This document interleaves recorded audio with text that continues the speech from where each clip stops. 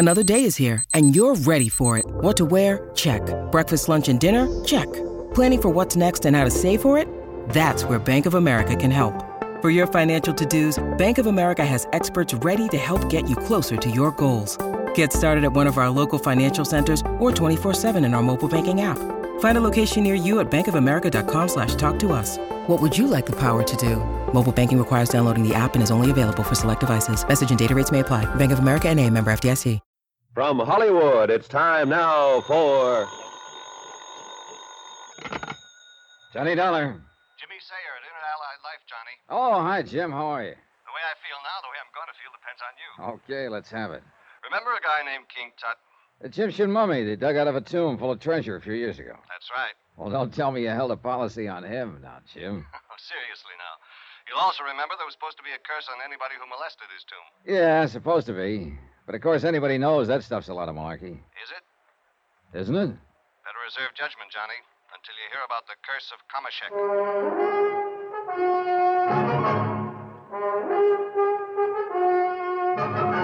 Tonight, and every weekday night, Bob Bailey in the transcribed adventures of the man with the action-packed expense account, America's fabulous freelance insurance investigator. Yours truly, Johnny Dollar.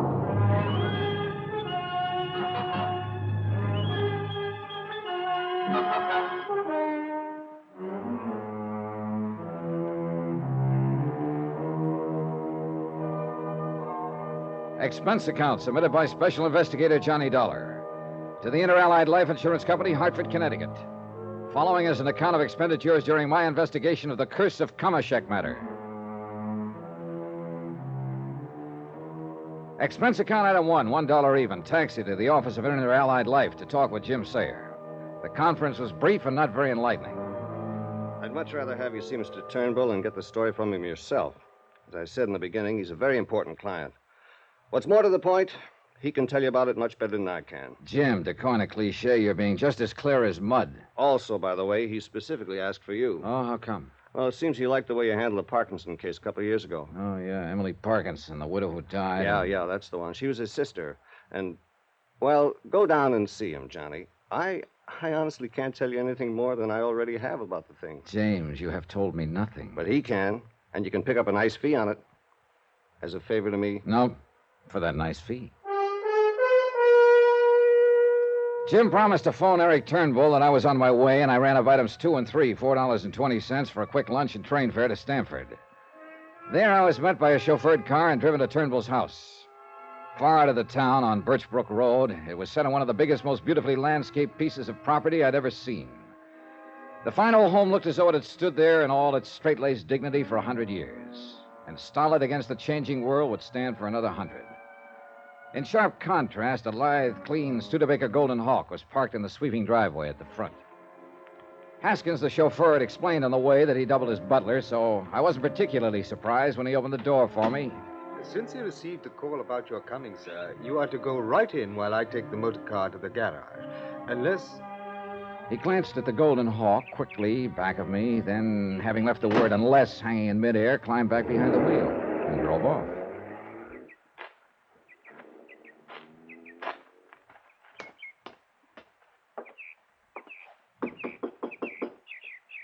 Well, he said go right in.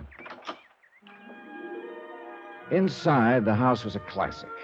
From the tile-floored reception room with its walls of oak and the broad staircase leading to the second floor, I could look into the huge living room, finished in polished mahogany with a leaded glass window at one side and thick oriental rugs on the floor. A fireplace that seemed to take in a whole wall, and fine mahogany furniture that glowed with a beautiful patina. Beyond that, I could see the library, golden and walnut. And sitting at a broad desk was a man, his face red with anger, shaking his fist at a very attractive girl of 22 or 3 who stood before him, obviously distressed by what was going on. Don't call me Uncle Eric. I'm not your uncle now, and by heaven, if I have my way, I never will be. You're not married to him yet, my girl, and if I have anything to say about it, you...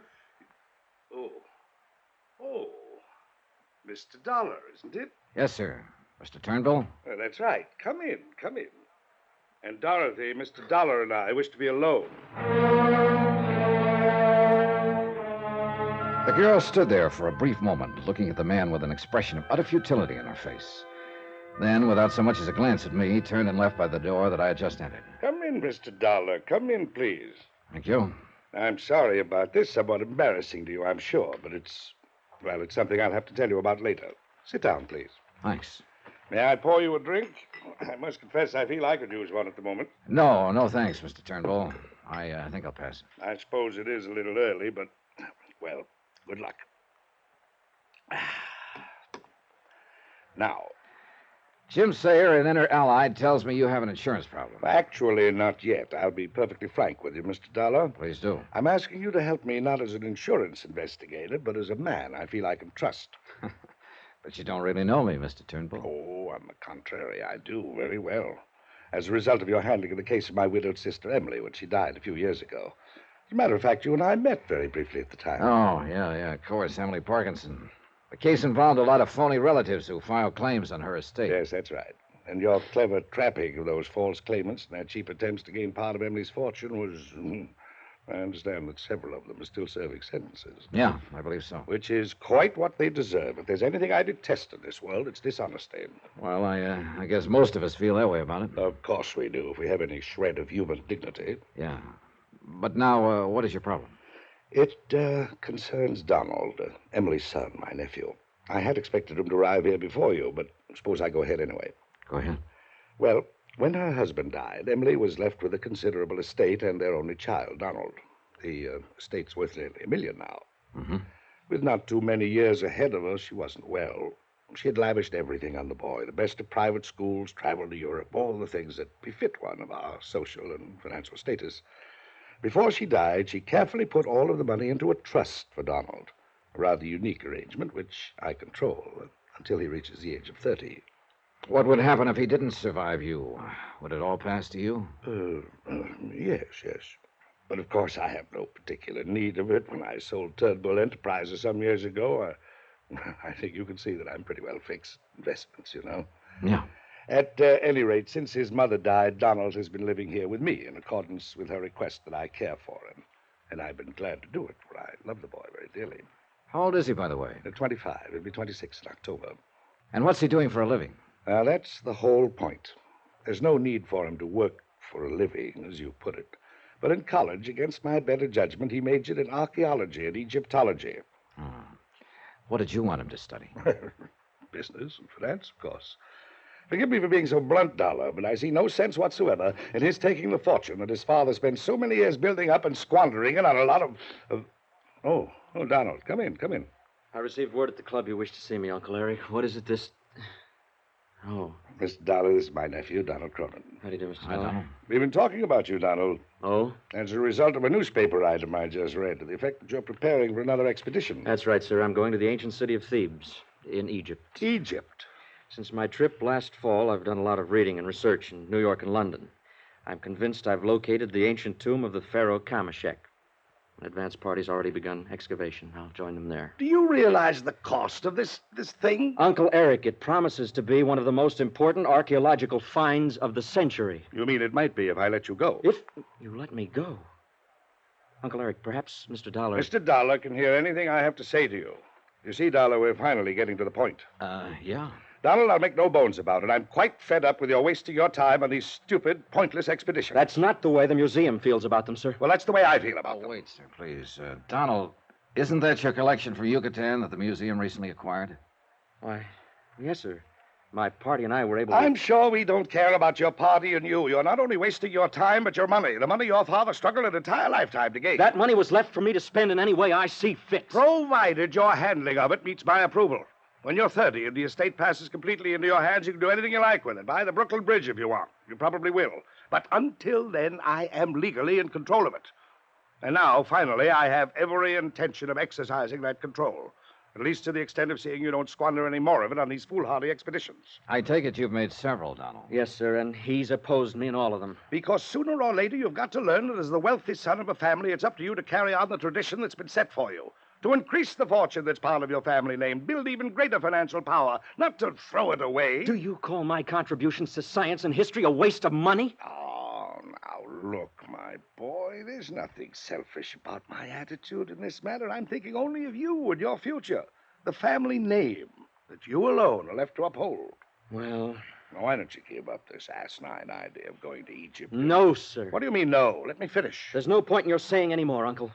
I'm going to explore the tomb of Kamashek. Now, listen here, you I've young made and great... all the arrangements, obtained the sponsorship of the museum, notified the universities that are interested in my work. I say you're not going. And I say I am, sir. You young fool. Don't you realize that I'm in a position to cut you off without a penny?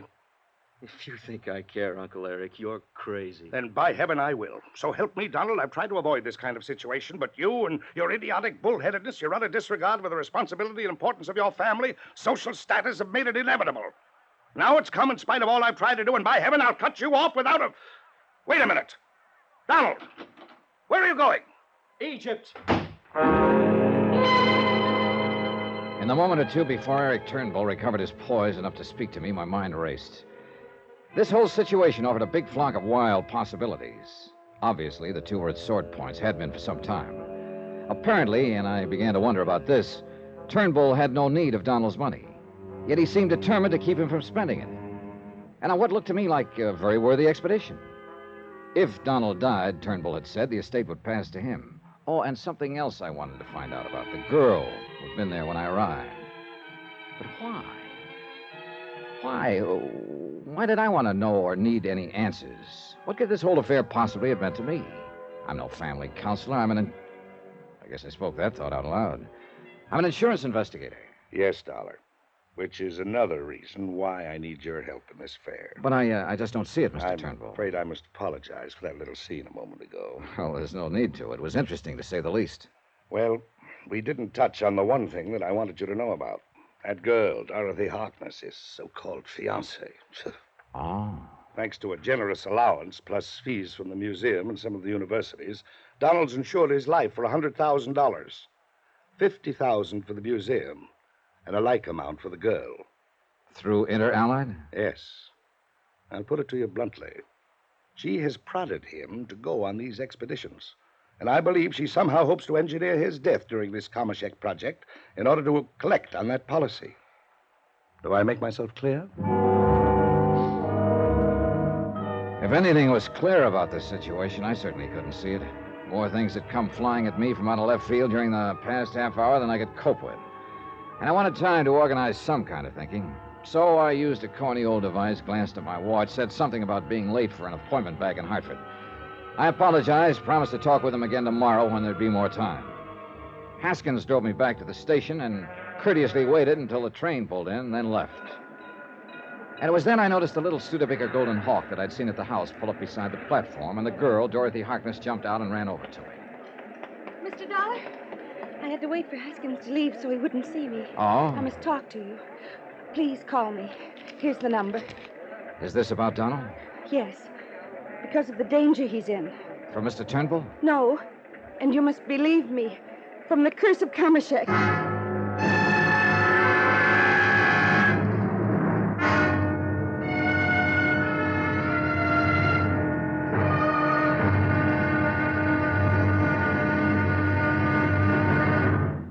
Now, here's our star to tell you about tomorrow's episode of this week's story. Tomorrow, a little order starts to come out of the Department of Utter Confusion and a promise of murder.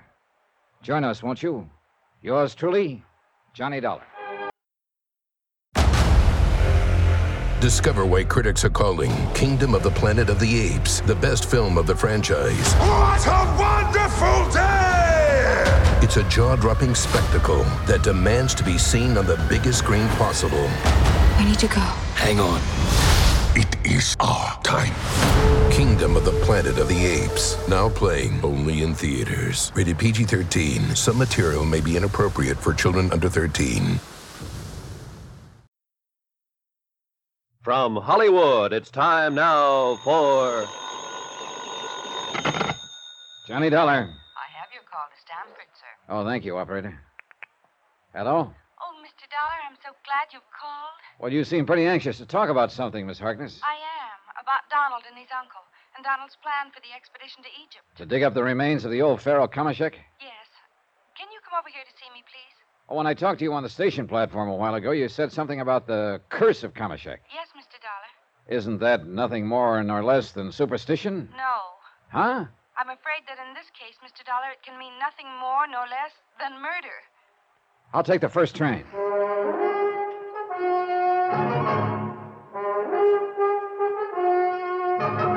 Tonight and every weekday night, Bob Bailey in the transcribed adventures of the man with the action-packed expense account, America's fabulous freelance insurance investigator. Yours truly, Johnny Dollar.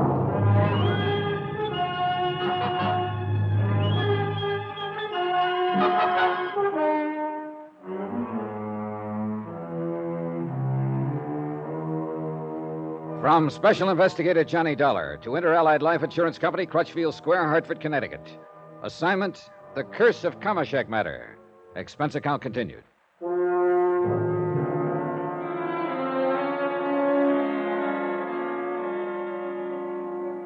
Item 4, 320, cab to the station, train fare from Hartford to Stamford, and cab to the modest but attractive apartment of Dorothy Harkness. The short trip gave me time to think. Eric Turnbull, wealthy retired businessman, called me in on this case. Turnbull, uncle of young Donald Cronin, entirely in control of a large trust fund for the boy.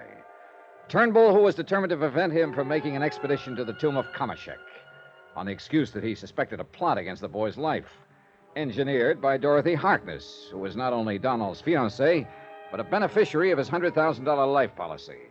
So a talk with Dorothy Harkness seemed very much in order. Oh, come in, Mr. Dollar. I'm so glad you were willing to come and talk with me. How are you, Miss Harkness? You make me sound so old. It's Dorothy. Won't you sit down? All right, thank you. But before we go any further, Dorothy, I think you ought to understand that I'm an insurance investigator, and so far... I know that. Donald told me his uncle was going to send for you. But there's been no claim filed, no reason for one. I know. Mr. Turnbull does, well, kind of unusual things now and then, and I guess this is one of them.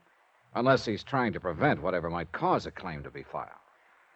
Mr. Dollar, I don't know what Mr. Turnbull has told you about me, but I'm sure it wasn't good. I'm afraid we don't get along very well.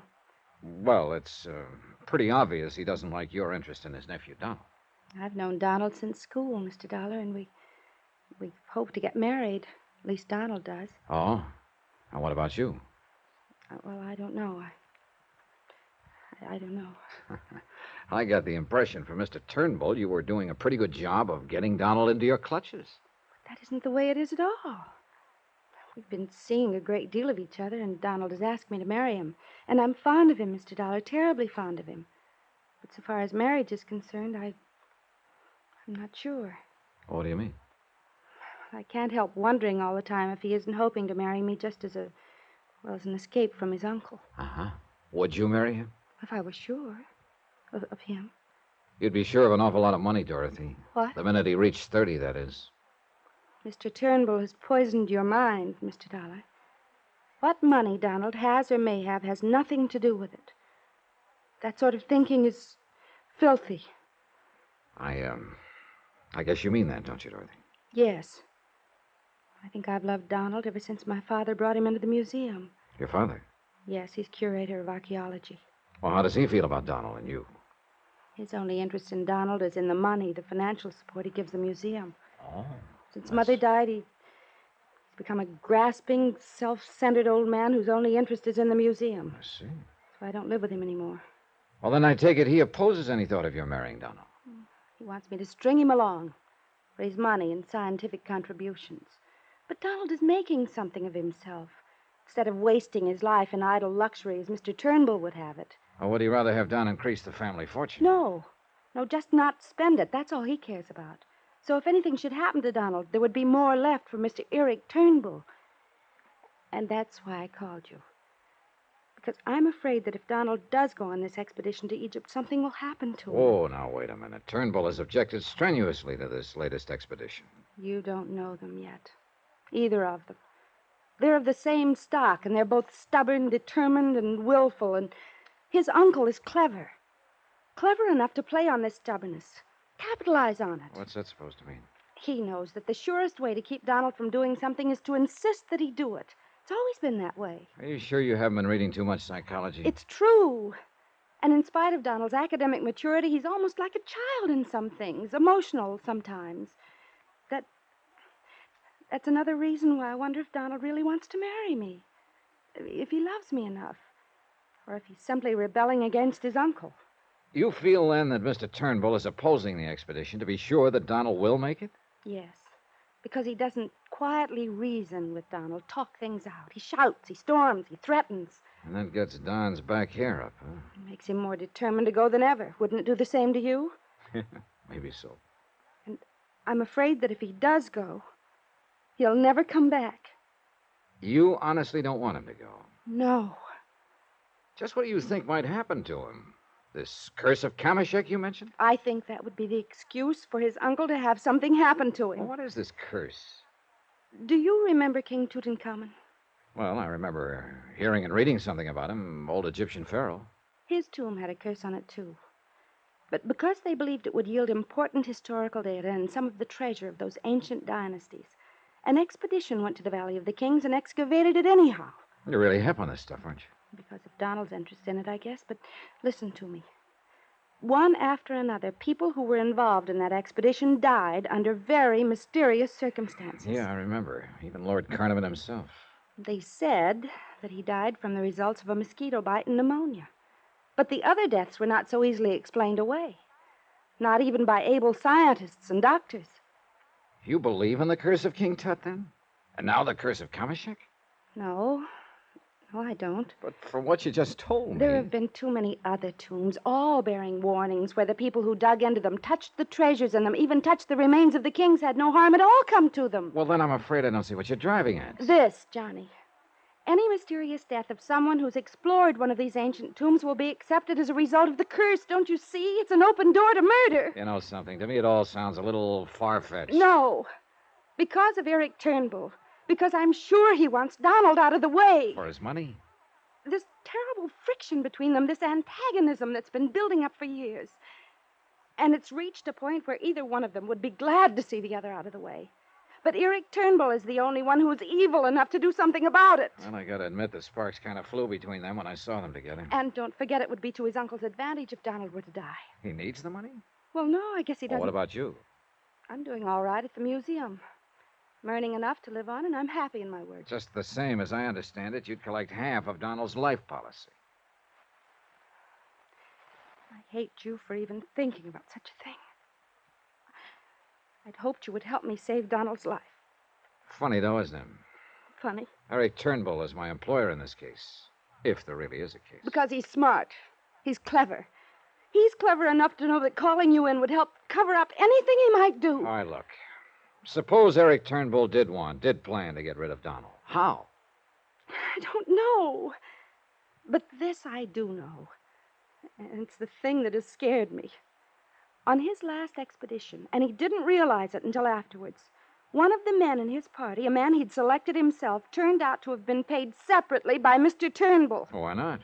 He probably wanted somebody there to look after Donald without his knowing. Listen to me. This man caused a couple of accidents. At least they called them accidents. That could have cost Donald his life. Oh, now, Dorothy, look. No, please. no. No, I can see that you don't believe anything I've told you. Dorothy, I think you're just building up something in your imagination. You that don't doesn't... believe me. But at least do this. Remember, no matter what happens, remember what I've told you. Somebody was lying. That was a cinch. But who? And why? Unless one of them really was plotting against the life of Donald Cronin. I couldn't get it out of my head that at least Eric Turnbull didn't need whatever money would come from Donald's death. Dorothy Harkness, on the other hand, would gain what to her would be plenty. Sure, nearly $1 million would go to Turnbull, but that would mean much less to him than the $50,000 insurance would to her. Well, there seemed to be nothing more to say to her at the moment, so I left her, took a cab back to the station. That's item 5, 65 cents, and telephoned to the house on Birchbrook Road in the hope that Donald would be home and I'd have a chance to talk to him. Hello? Oh, Mr. Turnbull, this is Johnny Dollar. Oh, splendid. Where are you? Well, I'm at the station, but I was calling to try and... Splendid. Haskins will drive the car down to meet you immediately. Well, now... I knew that if you thought it over, you'd be willing to take on this case. Yeah, sure. You just wait right there. Haskins will be along in a few minutes. Goodbye.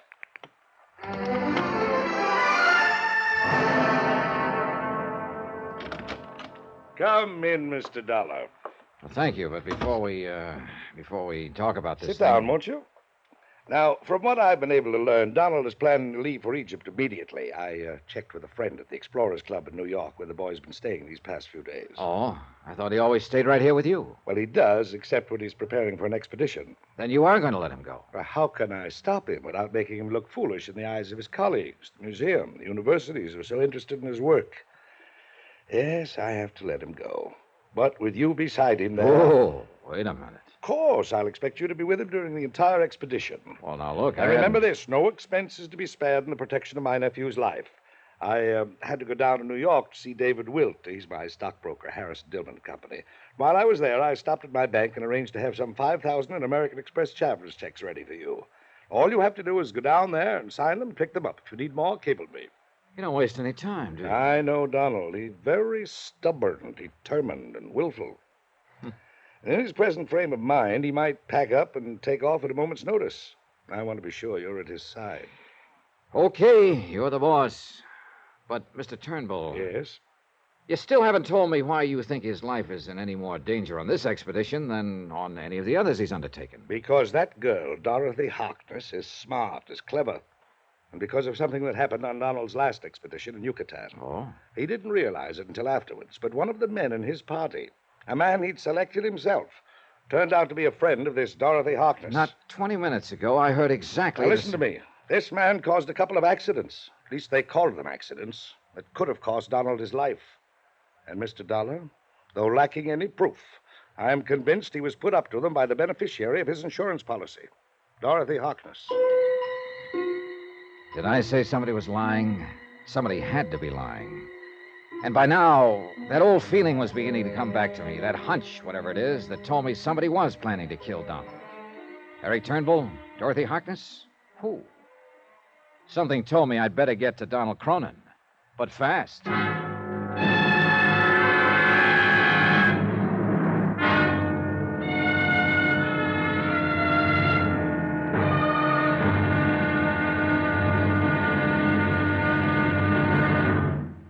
Now, here's our star to tell you about tomorrow's episode of this week's story. Tomorrow, suddenly the reason for a carefully planned murder becomes crystal clear, and a race against death becomes a race for my own life.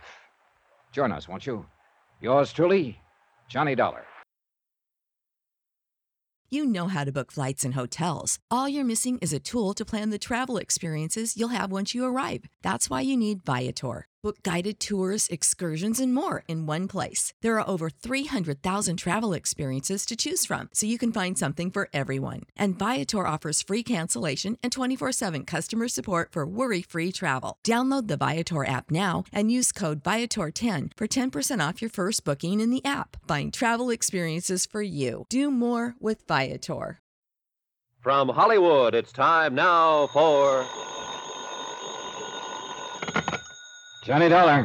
This is the operator at the Explorers Club. Oh, good. Have you been able Sorry, Mr. Dollar, but I haven't been able to reach Mr. Donald Cronin for you. Well, hasn't he been there at all? He was in and out all morning, but he refused to answer any calls then. Since you first telephoned, he hasn't been back. Well, do you know when he will be back? No, I don't, sir. All right, then leave a message. I'll meet him there at the club. Is it very important that you see him, Mr. Dollar? It's important that I keep him from being murdered.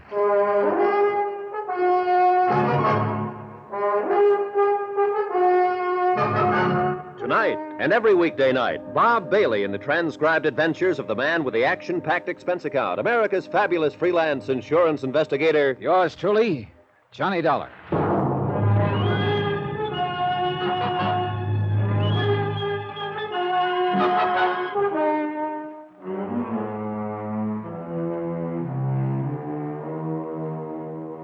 From Special Investigator Johnny Dollar to Inter-Allied Life Insurance Company, Crutchfield Square, Hartford, Connecticut. Assignment, The Curse of Kamashek Matter. Expense account continued.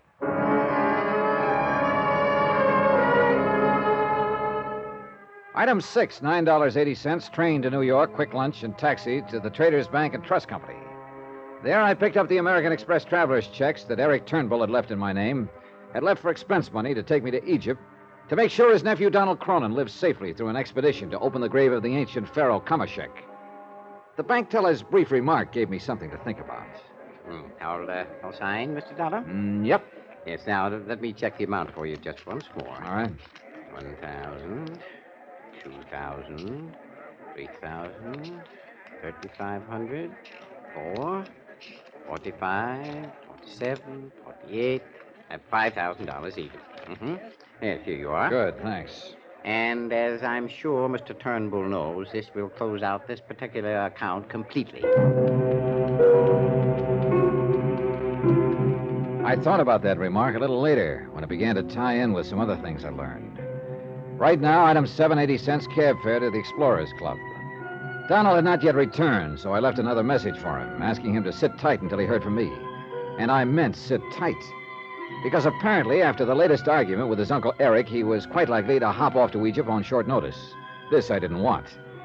As a matter of fact, at this point, I wasn't sure I approved of his expedition at all. Both his uncle and his girlfriend, Dorothy Harkness, had told me they thought his life was in danger. And each accused the other of plotting his murder. I was about to leave the Explorers Club when I was buttonholed by a short, kind of cute-looking old character in gray striped suit, tattersall vest, spats, believe it or not, and all but a monocle. I say there, old man. Yes? If you'll pardon me, I believe I overheard you inquiring at the desk for Donald Cronin, didn't I? Oh, yes. Do you know him? Oh, I most certainly do. But excuse me, I'm Percival Thronghurst Scatterday. Mr. Scatterday, I'm Johnny Dollar. Oh, yes. Donald told me that he'd met you at his home. Tell me, do you plan to accompany him on the expedition to Thebes? Well, yes. Excellent. It should result, you know, in one of the most important archaeological finds of the century. Think of it.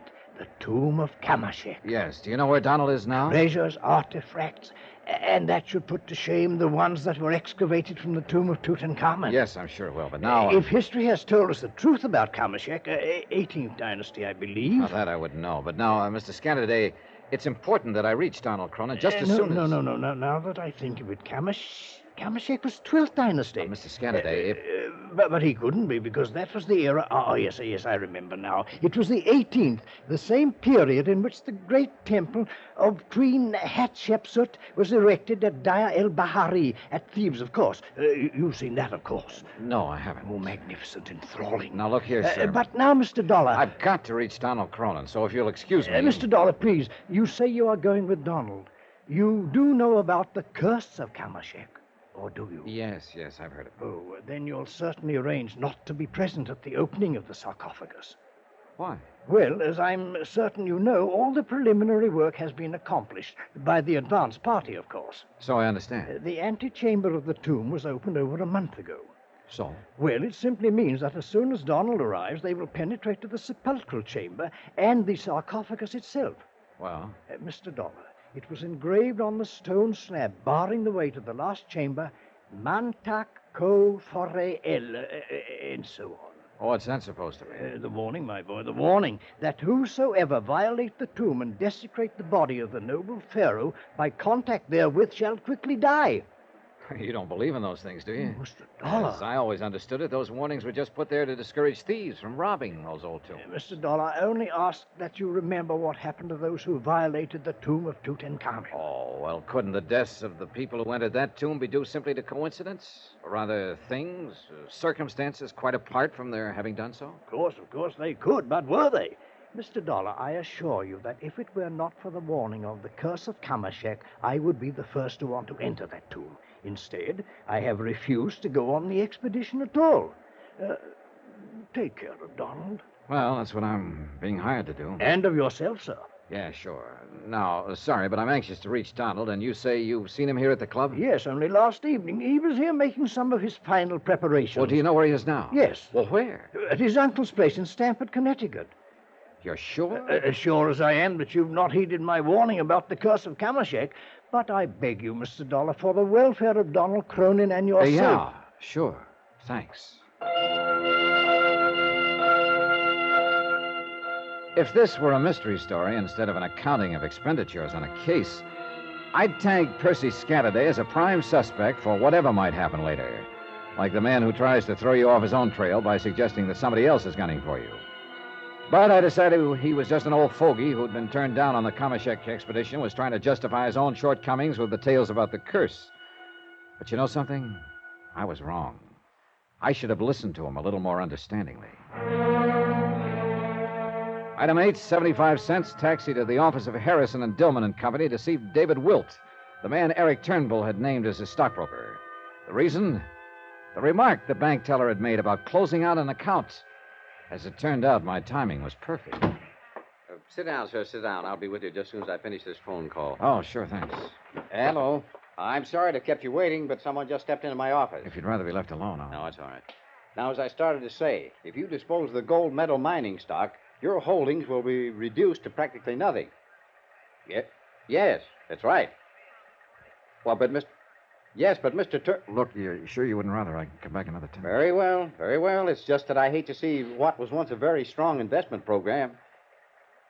Very well, Mr. Turnbull, if you insist. Turnbull? Yes. Goodbye. Now, sir. Eric Turnbull, Mr. Wilt? Yes, but... Now, just a minute, sir. It was very remiss of me to mention a client's name in front of you, at least under the circumstances. Whatever I may have said on the phone just now was quite confidential. Yeah, I'm sure it was. I can only ask that you discreetly forget anything you may have heard. Not by a long shot. What's this? Who are you, sir? Dollar, I believe the receptionist said. That's right, Johnny Dollar, insurance investigator. And that conversation told me just what I came here to try to charm you into telling me. Mr. Dollar, please remember this. That was entirely confidential. None of your business. Here, my credentials. Yeah? Well? Now, you remember something. So far as Eric Turnbull is concerned, my coming here is entirely confidential. None of his business. Goodbye, Mr. Wilt.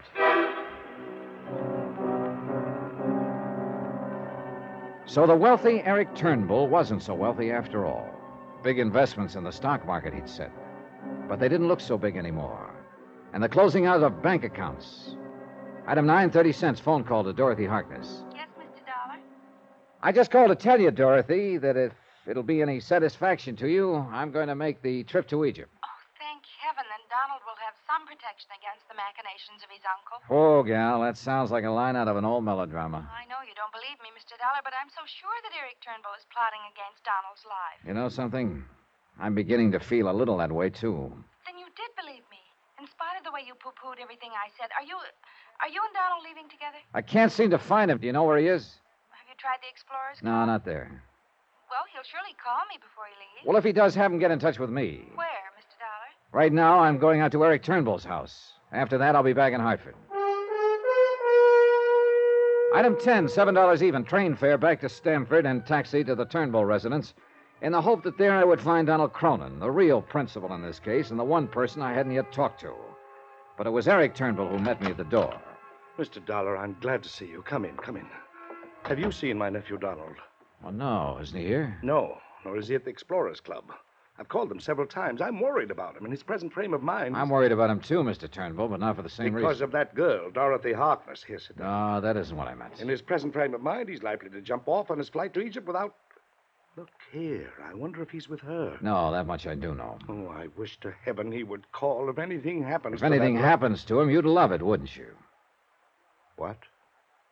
What did you say? I've done a little checking up on you, Mr. Turnbull, since I last talked to you. What do you mean? In a case as involved as this, it's necessary to check all the angles, everything, everyone, even the man who hires you. Has that girl been poisoning your mind against me, too? Your banker, from whom I picked up the American Express checks, let it slip that your account is in pretty bad shape. Non-existent now, as a matter of fact. Go on, Mr. Dollar. And your stockbroker, quite inadvertently, made it all too plain that the big investments you told me about aren't so big after all. Mr. Dollar. All right, tie that in with the fact that if anything does happen to Donald, you'll come into his estate. You've said enough. But it's true, isn't it? You laid so much stress on Dorothy and the museum getting his $100,000 life insurance, but you're the one who would really benefit by his death. Dollar, you have talked with one banker, with one stockbroker. Why, in your snooping around, didn't you talk with the others who hold my accounts? Like who? That's none of your business. But if what you are implying were true, why in heaven's name would I ever ask you to come in and protect my nephew? As a cover-up? I should knock you down with my bare fists, and believe me, my boy, I could do it. Now listen to me. I'm listening. If I didn't have any money, how could I afford to give you the $5,000 in expense money, pay whatever other costs may be involved in your employment? And why do you suppose, in spite of this high-handed attitude of yours, I'm still begging you to stay on this case? See Donald, Mr. Dollar, talk with him. You'll find that in spite of the angry scene between us, I'm concerned only with his welfare, that I want to protect him, that I want you to protect him. Wait, that's Donald. Then let me take it. Well, now, just a minute. Johnny Dollar. Oh, Mr. Dollar, I was calling Mr. Turnbull. Mr. Scatterday? Yes, of the Explorers Club. Mr. Dollar, I've just talked to a couple of fellow members who saw him off. Saw him? Donald Cronin? Yes, last night. His plane has probably reached Cairo by now. Fooled all of us, didn't he? Yeah. Thanks. Well, thought you'd want to... Well? Donald left for Egypt last night. Oh, no. Oh, yes. Then please, I beg of you, go. In heaven's name, go to him. Stay with him. Protect him. For a long moment, Eric Turnbull simply stood there, sobbing, pleading with his tear-filled eyes. And suddenly, I don't know why, I found that I believed him. I wish now that he'd been lying. 2 lives might have been saved.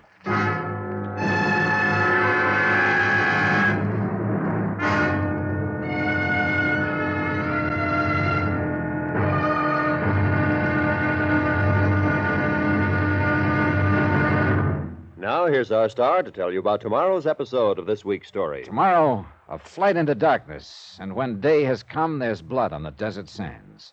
Join us, won't you? Yours truly, Johnny Dollar.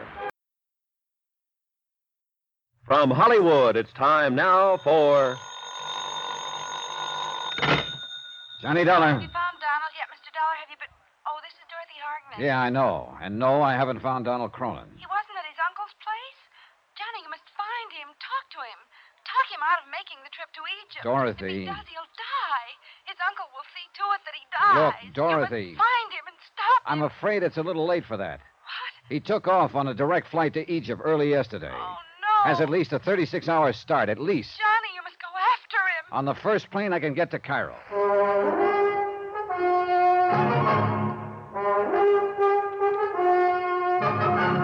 Tonight and every weekday night, Bob Bailey in the transcribed adventures of the man with the action-packed expense account, America's fabulous freelance insurance investigator. Yours truly, Johnny Dollar.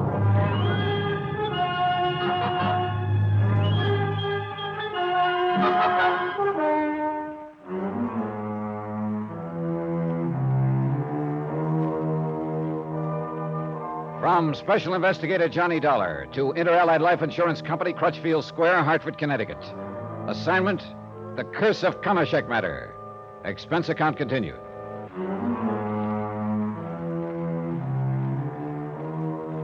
Item 10, taxi, train to New York, and cab to the airport, $9.45. Item 11, round-trip plane fare to Cairo, Egypt, $1,305.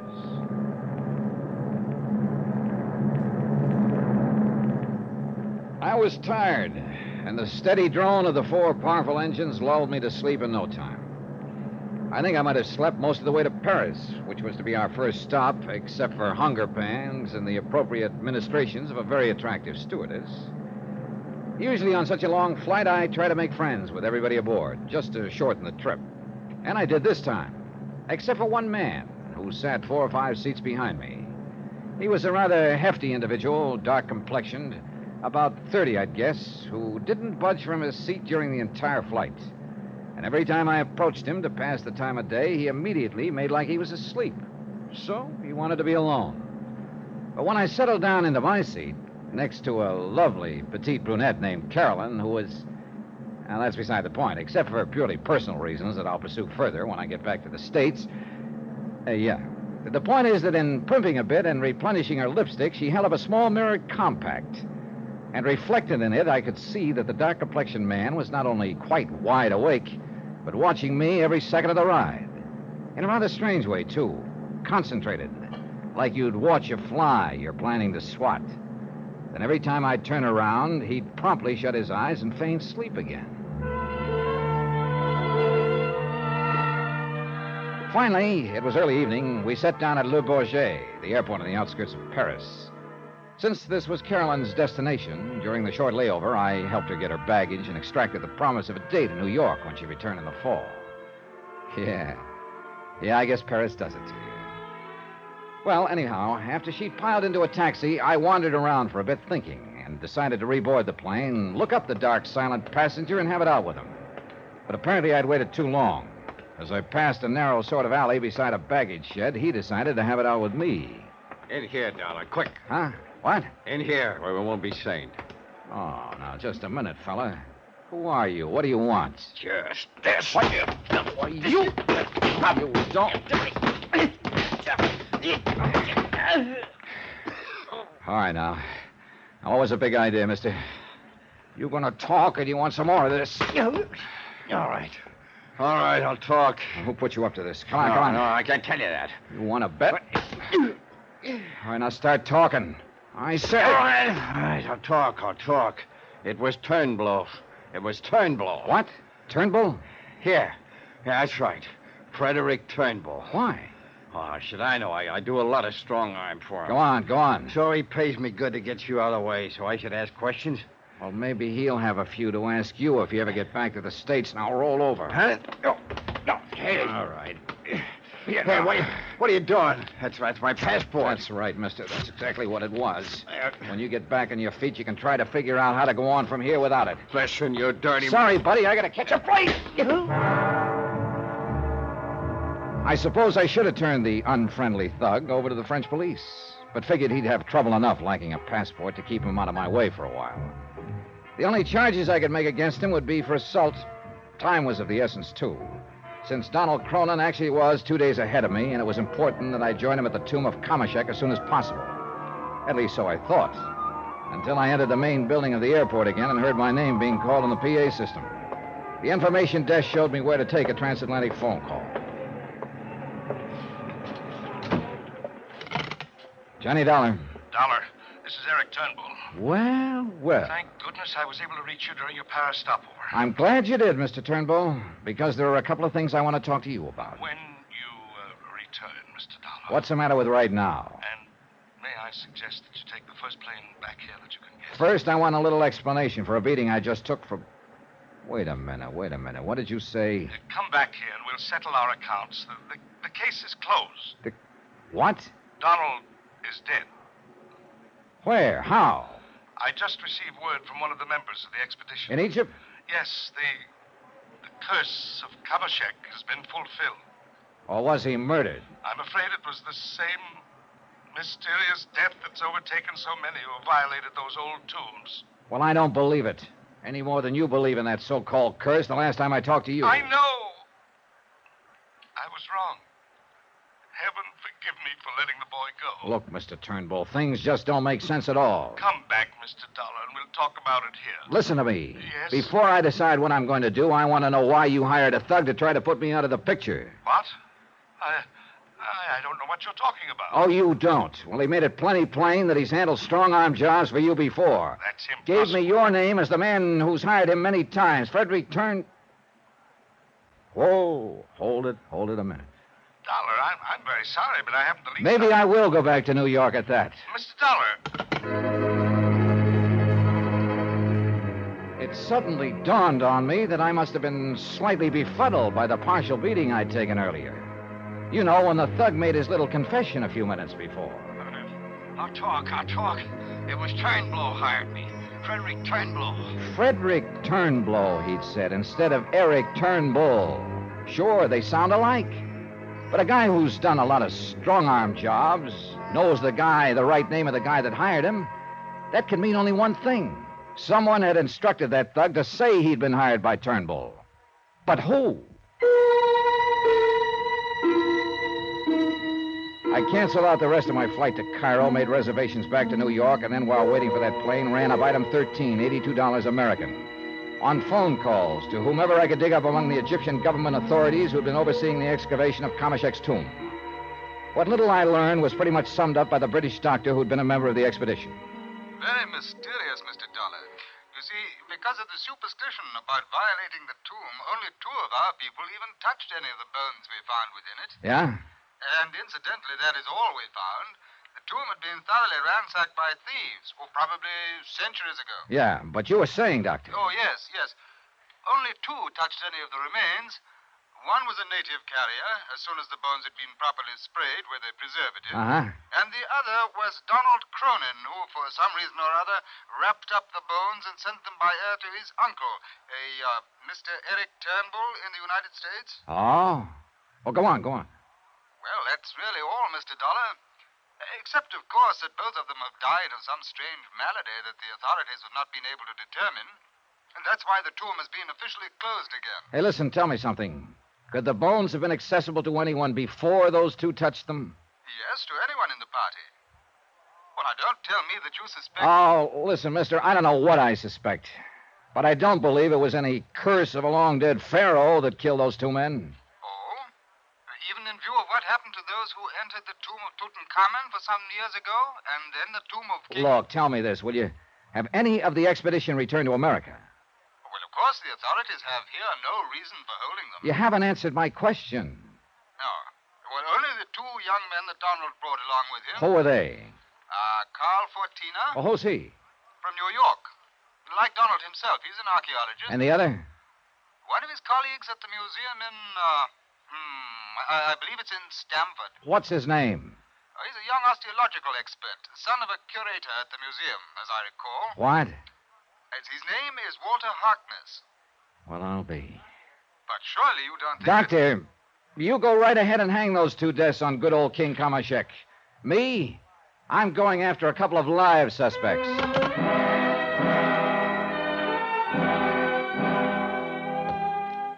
There was plenty of time before the New York plane for a quick look for my heavy-handed pal in the alley where I'd left him. But he'd either crawled away or been picked up by the gendarmes, and I didn't have time for a session with them. Item 14, $150 for some food. Then aboard the plane, and we took off. It was a rough case to figure. Actually, of course, the insurance angle was done and over with. It ended with Donald Cronin's death. And two people would benefit by his death, both of them number one suspects. One, his uncle, Eric Turnbull, who would now take over the $1 million estate. The other, Dorothy Harkness, who would gain a big chunk of life insurance money, along with the museum, of course, that her father... Hold everything. Her father, Adam Harkness, who opposed her marriage to Donald, who looked on him simply as a source of income for the museum, who... Hold everything is right. There was the son, too, Walter Harkness, who ducked back to the States the minute Donald died. How did he fit into this? Believe me, in spite of all the talk in it, the belief in it, the one thing I was sure had nothing to do with the whole matter was the curse of Kamashek. Nevertheless, call it hunch or whatever you like, the more I thought about it, the more certain I became that I'd find all the answers in a package that Donald had mailed back to the States. A package containing the bones of Pharaoh Kamashek.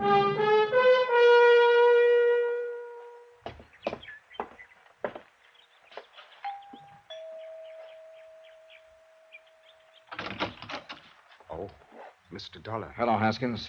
Mr. Turnbull in? Yes, and I'm sure he wishes to see you. It's a frightful thing about Master Donald, isn't it, sir? How does Mr. Turnbull feel about it?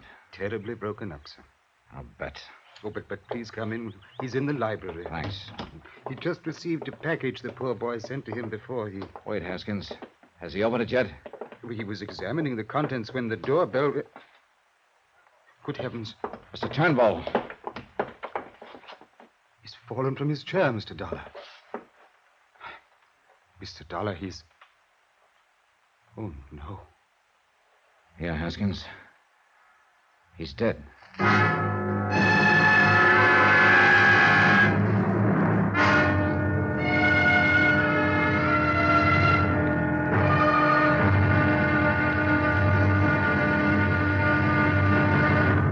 Now, here's our star to tell you about the final episode of this week's story. Before I do, please let me thank you for the letters you keep sending us about the program. So many come in every day that it's become quite a chore to answer them, but you know something? I love it. As a matter of fact, your letters are appreciated by all of us who are involved in the production and presentation of the show. Our director, the writers, the various members of our cast, and our excellent technical crew. So please don't stop. Tomorrow, the wind-up. And a sorry example of what the lust for money can sometimes do to nice people. Join us, won't you? Yours truly, Johnny Dollar. Our bodies come in different shapes and sizes, so doesn't it make sense that our weight loss plans should too? That's the beauty of Noom. They build a personal plan that factors in dietary restrictions, medical issues, and other personal needs so your plan works for you. Noom doesn't restrict or shame when you want to treat yourself. Their flexible program focuses on progress instead of perfection. You don't have to give up carbs or anything. And with their daily lessons, you can learn something new about your food choices every day. After just a few days of using the app, I learned how to recognize cues for overeating and how to choose the right foods to feel full. Stay focused on what's important to you with Noom's psychology and biology-based approach. Sign up for your trial today at Noom.com. That's Noom.com. And check out Noom's first ever cookbook, The Noom Kitchen, for 100 healthy and delicious recipes to promote better living. Available to buy now wherever books are sold. From Hollywood, it's time now for Johnny Dollar. Dr. St. Clair returning your call, Stinky. Oh, hi, Leonard. Where have you been, Johnny? It's been years. Yeah, I know. Listen, can you give me a hand? Who got poison this time? 2 of them. I hope it's poison, and that you can prove it for me. We'll try. What do I do? Meet me here at the home of Eric Turnbull in Stamford, Connecticut. Okay, but Johnny... Give you the address in a minute. But, Johnny, what do you mean you hope somebody got poisoned? Because if they didn't, I'm going to go off my rocker. What? Because the only other possible cause of death could be a curse. The curse of Kamashek. Who? An Egyptian king who died a couple of dozen centuries ago. What?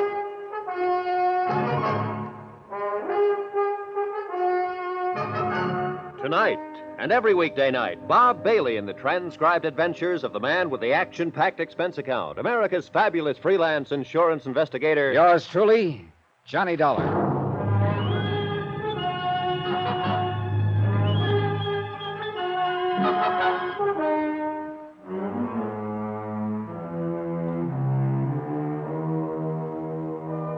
From Special Investigator Johnny Dollar to Inter-Allied Life Insurance Company, Crutchfield Square, Hartford, Connecticut. Assignment, The Curse of Kamashek Matter. Expense account continued. I called Dr. Leonard St. Clair, an old school chum, because I knew him to be one of the foremost toxicologists in the country. And I was telling the truth. I hoped it could be shown that some kind of poison killed Donald Cronin and subsequently his uncle Eric Turnbull. Both apparently had believed in the curse of the old Egyptian pharaoh, a curse that was to befall anyone who violated his ancient tomb on the banks of the Nile. Donald had done this in excavating the tomb, but his uncle here in Stamford had only touched the bones that Donald had airmailed to him. He was opening the package that Master Donald, God rest his soul, that Master Donald had sent him just before he died, there at the tomb in Egypt. I brought them in here to the library for him, sir. Go on, Haskins. Well, then you rang the doorbell. I left him with it, and when you and I came in here... Yeah, dead. From the curse of Kamashek, Mr. Dollar. Oh, Haskins, I don't believe it. A friend of mine, Dr. St. Clair, will be here shortly, and he'll be able to... Shouldn't we notify the police? No, sir? Later. But leave my poor employee's body just lying there? For the time being, yes. Until Dr. St. Clair examines it. Hey, as you wish, sir. That's what I wish. Haskins. One person in this confusing mess I hadn't given a second thought to.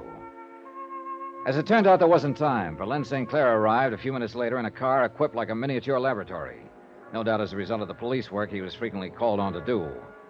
First, of course, in his capacity as an MD, he made a thorough examination of Eric Turnbull's body for purposes of death certificate data. It was poison, all right, Johnny. I'm sure of it. At least as sure as I can be, short of making an autopsy. But what kind of poison, Len? And how administered? Well, at the risk of making it sound like a dime novel, I'd say it was an extremely rare, Well, what? Come on. Well, it's something I haven't heard of in years. Related to the old Indian arrow poison. It's very difficult to detect. Can you make sure? Yes, if you'll help me drag some of my equipment in from the car, including a cage of white mice. What? Yeah, on which to experiment with samples of the stuff. Samples from those old bones out of the tomb? That's right. Now, from what you've told me, only 2 people have touched the bones since the minute they were discovered in the tomb. 3. A native carrier, Donald Cronin, and now the late Eric Turnbull. And they've all died. But, Johnny. Yeah? The poison I'm thinking of would hardly have been put on those bones in the time of the pharaohs. Oh, and by the way, I hope no one's touched them here. No, I've left them just as they are in that mailing wrapper. Good. Because it could be fatal. I'll carefully scrape them when we get the equipment in here. We brought in what Len needed for his work, including the white mice. Then I closed him in the library and left him to his experiments. To a bit of research, too, for he'd brought in a couple of thick books on toxicology. As a matter of routine, I phoned the local coroner and then tried to reach Dorothy Harkness. Her number didn't answer. I was about to drive over to her little apartment when Len came out of the library. I was right, Johnny. Curaba arsenium. That the name of the stuff? Uh-huh. In its powder form, absorbed into the pores of the skin, it could be fatal almost immediately. And listen to me. Yeah? Somehow, between the time the bones of that old king were discovered and the time that Donald Cronin touched them, somebody put that poison on him. How? Without endangering himself? By keeping it in aqueous solution until the bones were sprayed with it. Sprayed with it? Wait a minute. Yeah? Sprayed with it, huh? A doctor, an Englishman who was on the expedition, told me that the bones had been sprayed with some kind of preservative, even before the native carrier touched them. You thinking what I'm thinking? Yeah, right. Instead of preservative, it was the poison. Well, who sprayed them? I've got a wild idea, Len. But if it's right, it'll sew up this whole case. I wonder who that is. Well, while you're finding out, I'm going back and recheck these tests. But only as a matter of routine, because I'm sure I'm right. I beg your pardon, sir. Yeah, Haskins? Miss Dorothy Harkness is here, sir. Huh? And her young brother, Walter. Shall I ask them in, sir? By all What means. a terrible thing that has happened. Is that really the way you feel about it, Dorothy? Yes, just what do you mean by that, Mr. Dollar? I'm Walter Harkness. Well, come right in, Walter. Because I have a sneaking suspicion you're the boy I've been looking for. What? Your conscience finally begin to hurt you? Would you like to sit down and write your confession now? What are you talking about? Or did you and Dorothy just come here to put on a front? You know, as a cover-up? I don't know what you're talking about. Johnny, what are you saying? Sit down, both of you, because I'm going to be saying plenty. Look here, Mr. Dollar. Sit down, I said. Now sit down.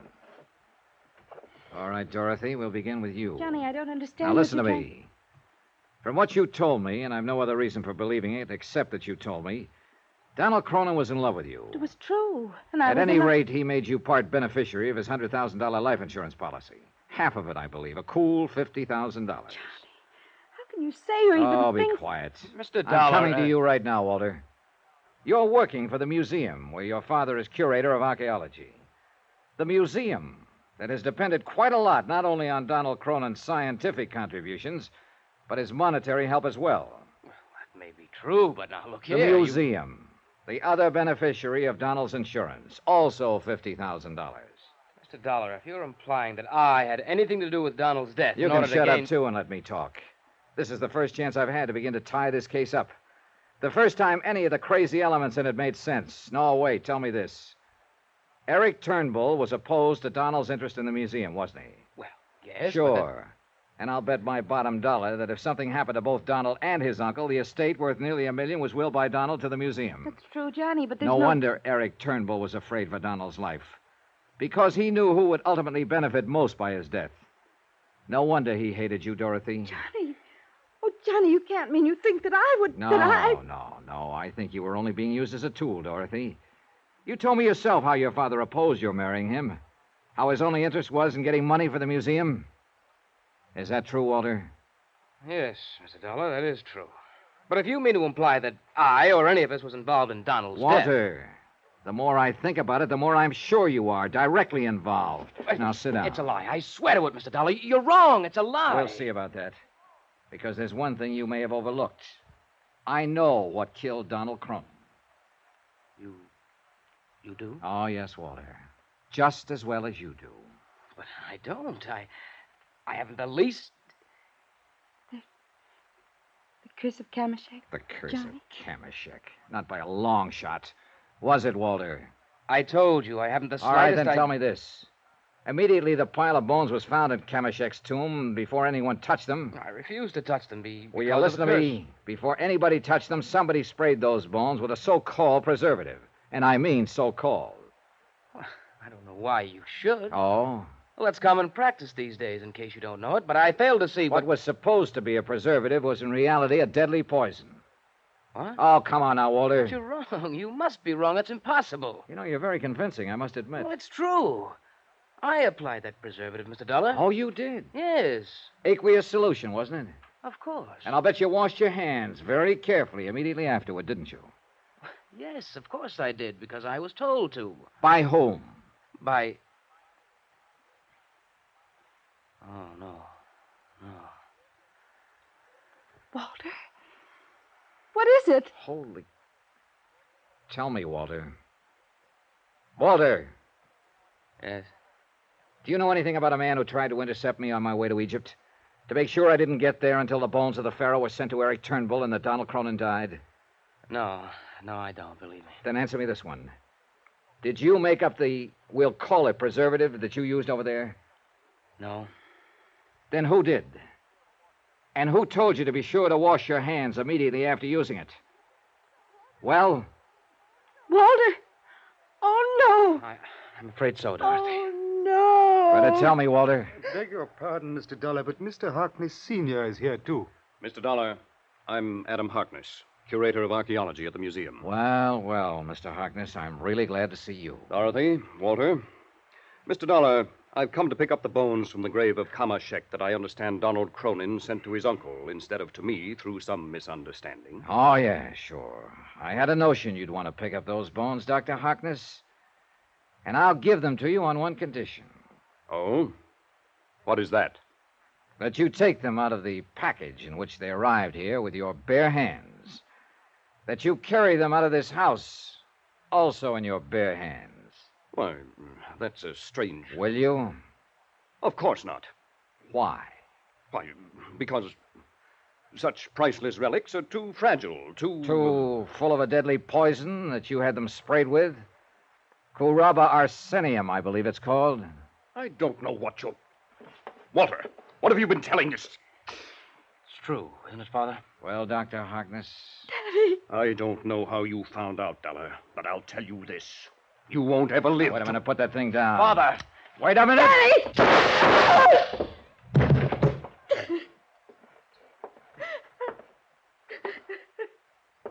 Johnny? You stopped him all right, Len. But I think he'll live. Good. I knew all the police work I've been doing would come in handy sometime. Thanks for barging in at the psychological moment. I was only coming in to confirm the results of my tests. But I guess Dr. Harkness had already done it. Yeah.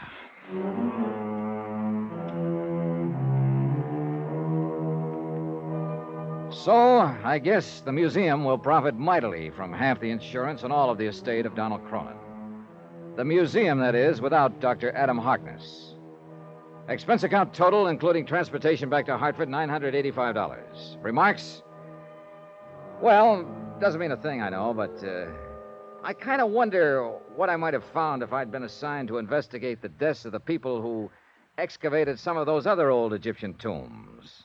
Tombs that had a curse on them. Interesting thought, isn't it? Yours truly, Johnny Dollar.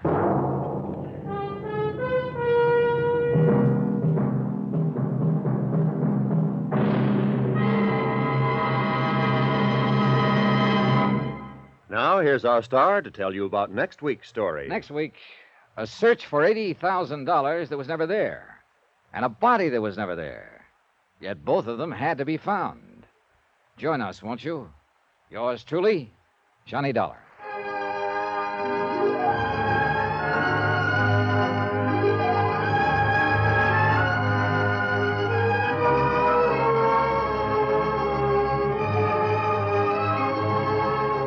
Yours truly, Johnny Dollar, starring Bob Bailey, is transcribed in Hollywood. It is produced and directed by Jack Johnstone, who also wrote this week's story. Heard in this week's cast were Paul Dubov, Alan Reed Sr., Dick Crenna, Virginia Gregg, Ben Wright, Forrest Lewis, Eric Snowden, Barney Phillips, James McCallion, and Les Tremaine. Musical supervision by Amerigo Marino. Be sure to join us on Monday night, same time and station, for another exciting story of yours truly, Johnny Dollar. Roy Rowan speaking.